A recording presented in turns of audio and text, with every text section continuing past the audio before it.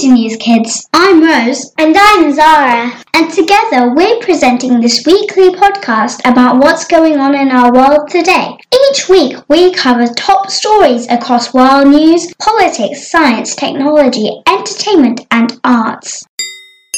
This week we are talking about the result of the UK general election, the volcano eruption in New Zealand, Human Rights Day, strikes in France, the Nato Summit, and how one school has decided to exchange homework for acts of kindness. Hi, it's Rose here. Well, the UK general election is now over and the results are coming in. Polling stations in the UK opened at 7 a.m. Thursday morning and closed at 10 p.m. in the UK yesterday. Although not all votes have been counted yet, the exit poll predicts that the Conservative Party, led by Prime Minister Boris Johnson, will achieve a majority of the vote, meaning their party will be able to run the government for the next 5 years. The exit poll means that every person that votes is asked who they voted for as soon as they leave the polling station, so it is meant to be an accurate guide to the final results. Currently, the BBC estimates that the Conservatives will win with a majority of more than 70 seats. If the exit polls are correct, it would be the biggest Conservative victory since 1987 and Labour's worst result since 1935. The Labour leader Jeremy Corbyn said he would not lead Labour into the next election, and the Liberal Democrat leader Jo Swinson lost her seat. Downing Street said in a statement that there would be a minor cabinet reshuffle on Monday, meaning Boris Johnson will make some changes to the team of senior politicians that he works with. The Withdrawal Agreement Bill is expected to have its second Commons reading on Friday, 20th December, paving the way for Brexit on 31st January. Hello, it's Zara here. Earlier this week, on Monday the 9th of December, White Island Volcano in New Zealand erupted. White Island is also called Whakaari and is New Zealand's most active volcano. It is a privately owned island and is a tourist destination with at least 10,000 people visiting the volcano every year. Tourists were seen walking inside the crater of White Island Volcano before it erupted, and police have confirmed that a total of 47 people had been on the island when the volcano erupted. Sadly, New Zealand police have now also confirmed that 5 people have died and 8 people are missing. There are lots of people still in hospital receiving medical treatment. Jacinda Ardern, the Prime Minister of New Zealand, said that she shares the unfathomable grief of those who had lost loved ones. Hi, it's Rose here again. Did you know that 10th December was Human Rights Day? This day is not always observed in schools or communities, but it is a very important one to know about. Human Rights Day is observed every year on 10th December, the date the United Nations General Assembly adopted the Universal Declaration of Human Rights in 1948. This was a very important document setting out the rights and freedoms which every person on the planet is entitled to as a human being, regardless of their religion, race, gender, or where they come from. It is available in more than 500 languages and is the most translated document in the world.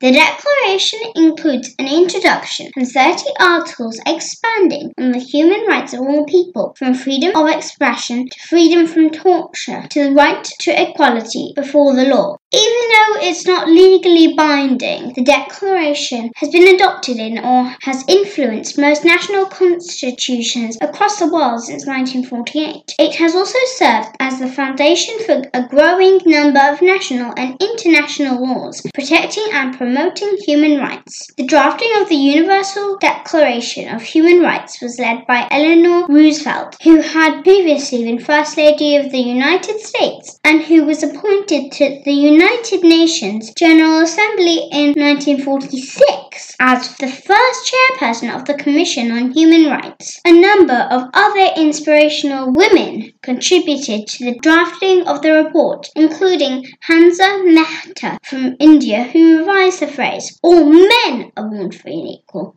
to all human beings are born free and equal. Begum Shaista, a criminal from Pakistan who fought for the inclusion of Article 16, equal rights in marriage, which she saw as a way to combat child marriage and forced marriage. And Minerva Bernardino, a delegate from the Dominican Republic, who was outspoken in ensuring both men and women featured in the document. This year's theme is Stand Up for Human Rights, which aims to build on the leadership role of young people in collective movements, including fights against racism, hate speech, bullying, discrimination, and climate change as a source of inspiration for a better future. Hello, it's Zara here. This week, there has been a very large strike in France, which means people have stopped going to work temporarily. Sometimes people go on strike to try and get the attention of politicians or business leaders because they're not happy about something. In France this week, more than 800,000 workers from many different professions have been protesting against planned changes to rules about their pensions, which means the money they get when they retire. If these changes go ahead, workers in France would have to retire later or face receiving lower amounts for their pensions. France currently has a complicated system for different jobs, and there are lots of differences in retirement age and benefits across different professions. The French President, Emmanuel Macron, wants to create one system that is the same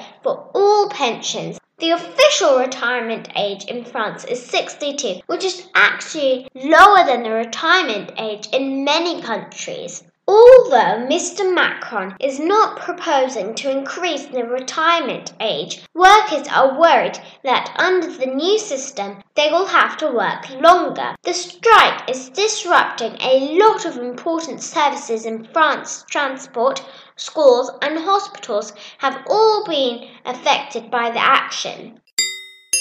This week was the week of the Nato Summit, and world leaders were all in the UK for this meeting. NATO stands for North Atlantic Treaty Organization, and it was formed in 1949. After the end of World War II, it has 29 member states, and the aim of NATO is to make sure that member countries work together for world peace and don't fight each other. Instead, they are meant to use their forces to work together and maintain world peace. The 2019 NATO Summit was hosted by Boris Johnson in the UK. Mr. Johnson said that NATO was the most successful alliance in history. The world leaders gathered at the summit to discuss important issues such as security. This summit was the 17th anniversary of NATO. There was also an evening reception at Buckingham Palace where world leaders met the Queen.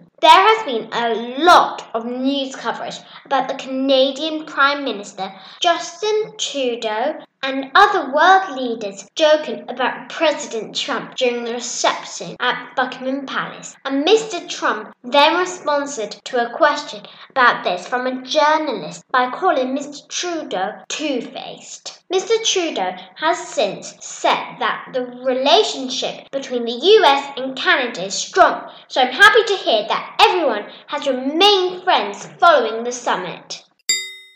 Hi, it's Rose here again. This week, the BBC reported that pupils at a school in the Republic of Ireland are being encouraged to do acts of kindness instead of homework. The acts of kindness can be anything as long as it brightens someone's day and could include doing something nice for an elderly neighbour, visiting a relative or a friend who may be feeling lonely, or even doing house chores. The students have been asked to record their acts of kindness in a special kindness diary, which each pupil will fill in every day and then get signed by their parents. It's the third year in a row that the school has replaced homework with something unique. Last year it was gratitude, where the children and their families recorded all the things they were grateful for. The school has also asked pupils to notice each other's acts of kindness and place these observations into a kindness bucket.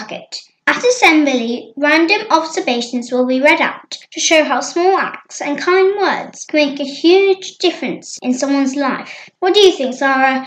Would you like to swap homework for acts of kindness? Well, I think it is a very good idea because I think we should all have some time of just doing acts of kindness. And I'm glad Ireland has put it as homework to do it. I'd love to do this here in our school. What sort of acts of kindness would you do if our school did this? Well, I could give some food and some old clothes. My one may take quite a long time. A garage sale and the money I raise, I'd give it to charity. That's a great idea, Zara. We could do that anytime though. It doesn't have to be for homework.